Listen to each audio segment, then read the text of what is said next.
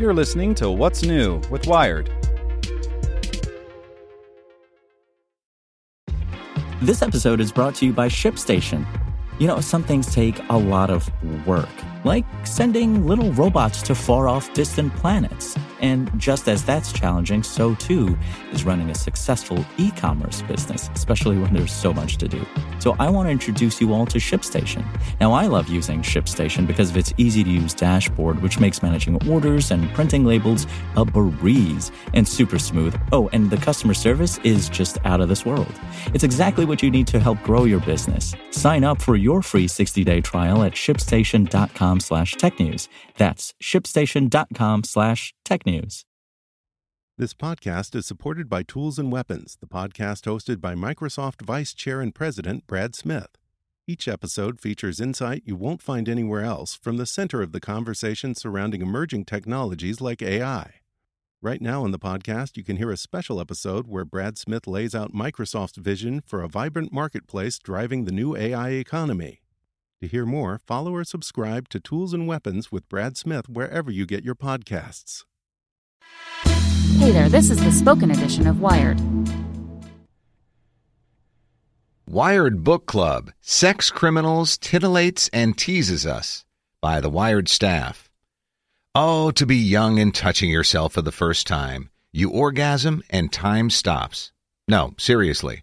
For a pubescent Suzie in Sex Criminals, the comic by writer Matt Fraction and artist Chip Zdarsky, that newfound superpower is real and a cause for both excitement and confusion. Is she normal? Dangerous? Does it work like this for everyone else? Behold, ladies and gentlemen, a metaphor. We had a blast with the comic's first volume, in which Suzie and her BF John, who shares her power, find a use for their skill in public. So let's talk about sex. And don't forget to read Bitch Planet, which promises a different kind of sexual liberation for next week. Be honest, were you nervous to be reading this in public? Sarah Fallon, senior editor. I was, for sure, but is it weirder to just be holding it like a normal book and hope no one notices, or to be scrunched over it in the corner of the bus looking like a real weirdo? And I had to not leave it around the house either because it looks to kids like something they would want to read. Lexi Pandel, assistant research editor.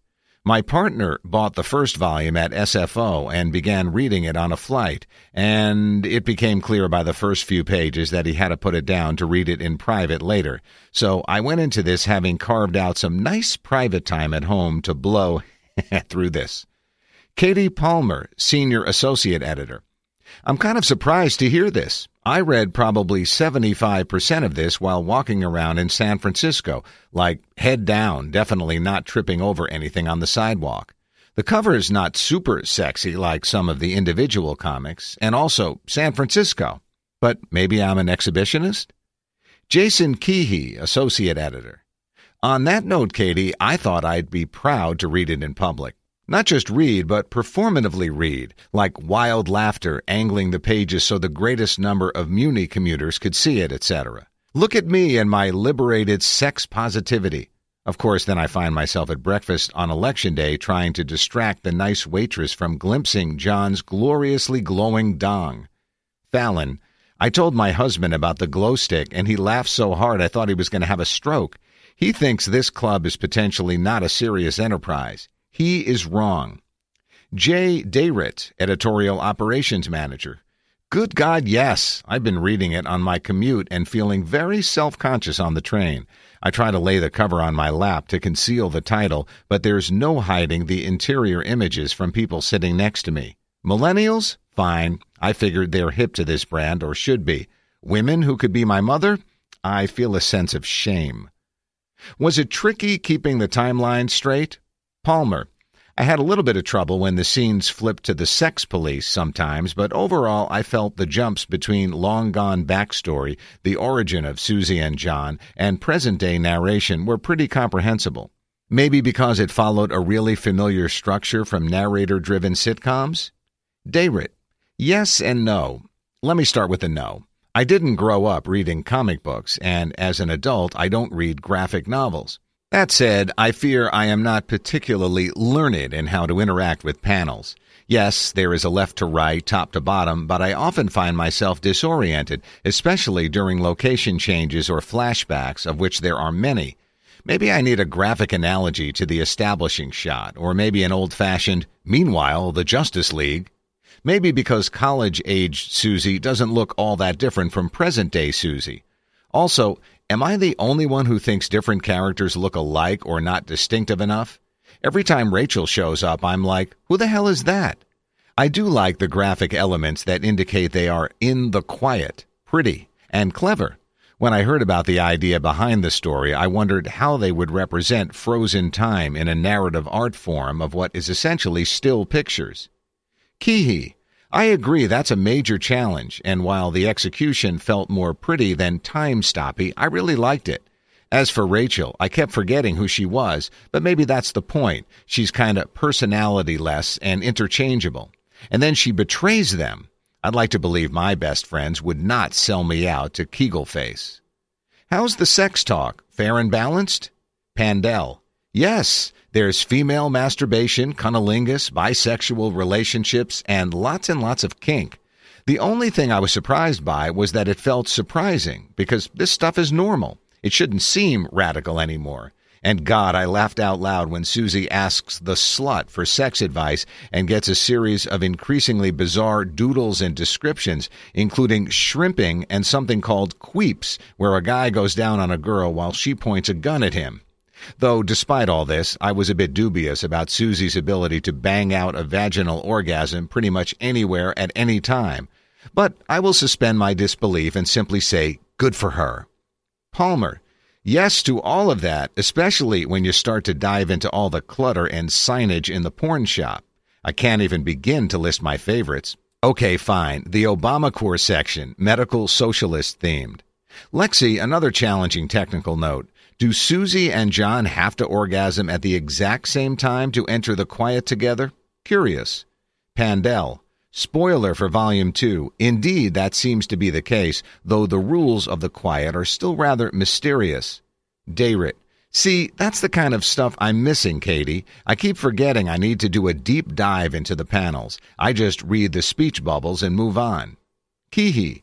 Let me add that John's experimentation with a dude instantly endeared this gay reader to him, this comic, these creators, and life in general.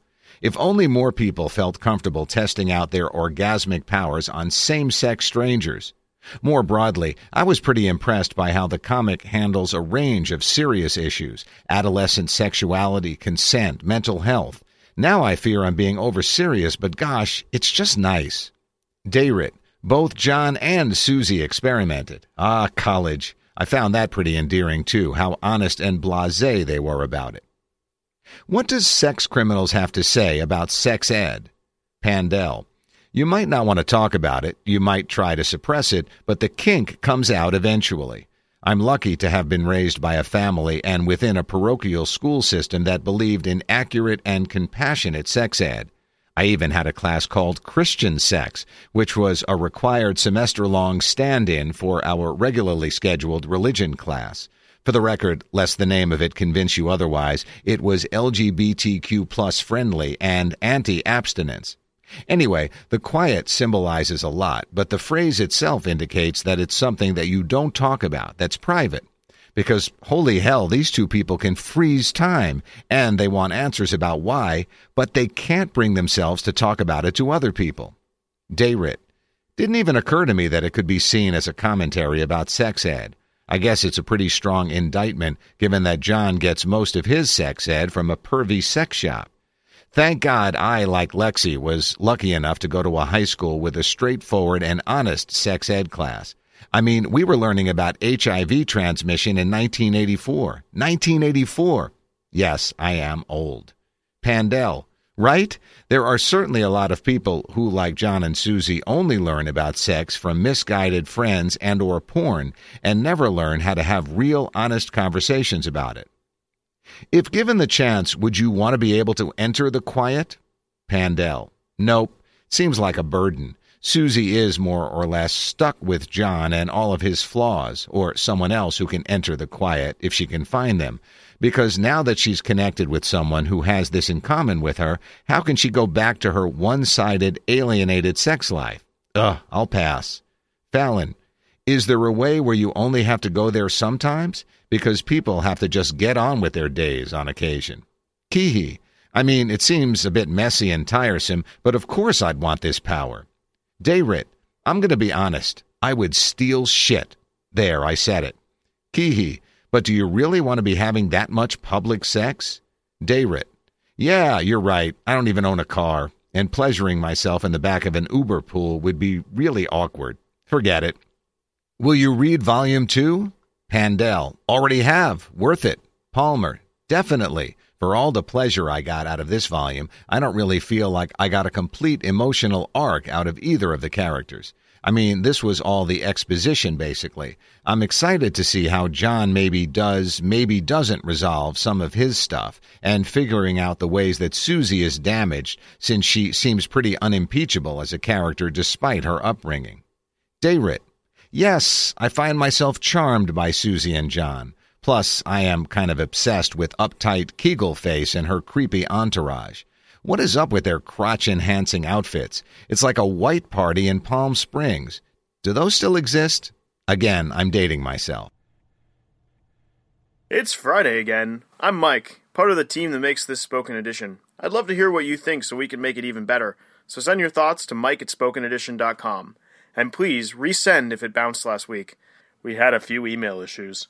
Thanks. Want to learn how you can make smarter decisions with your money? Well, I've got the podcast for you. I'm Sean Piles, and I host NerdWallet's Smart Money Podcast. Our show features our team of nerds, personal finance experts in credit cards, banking, investing, and more.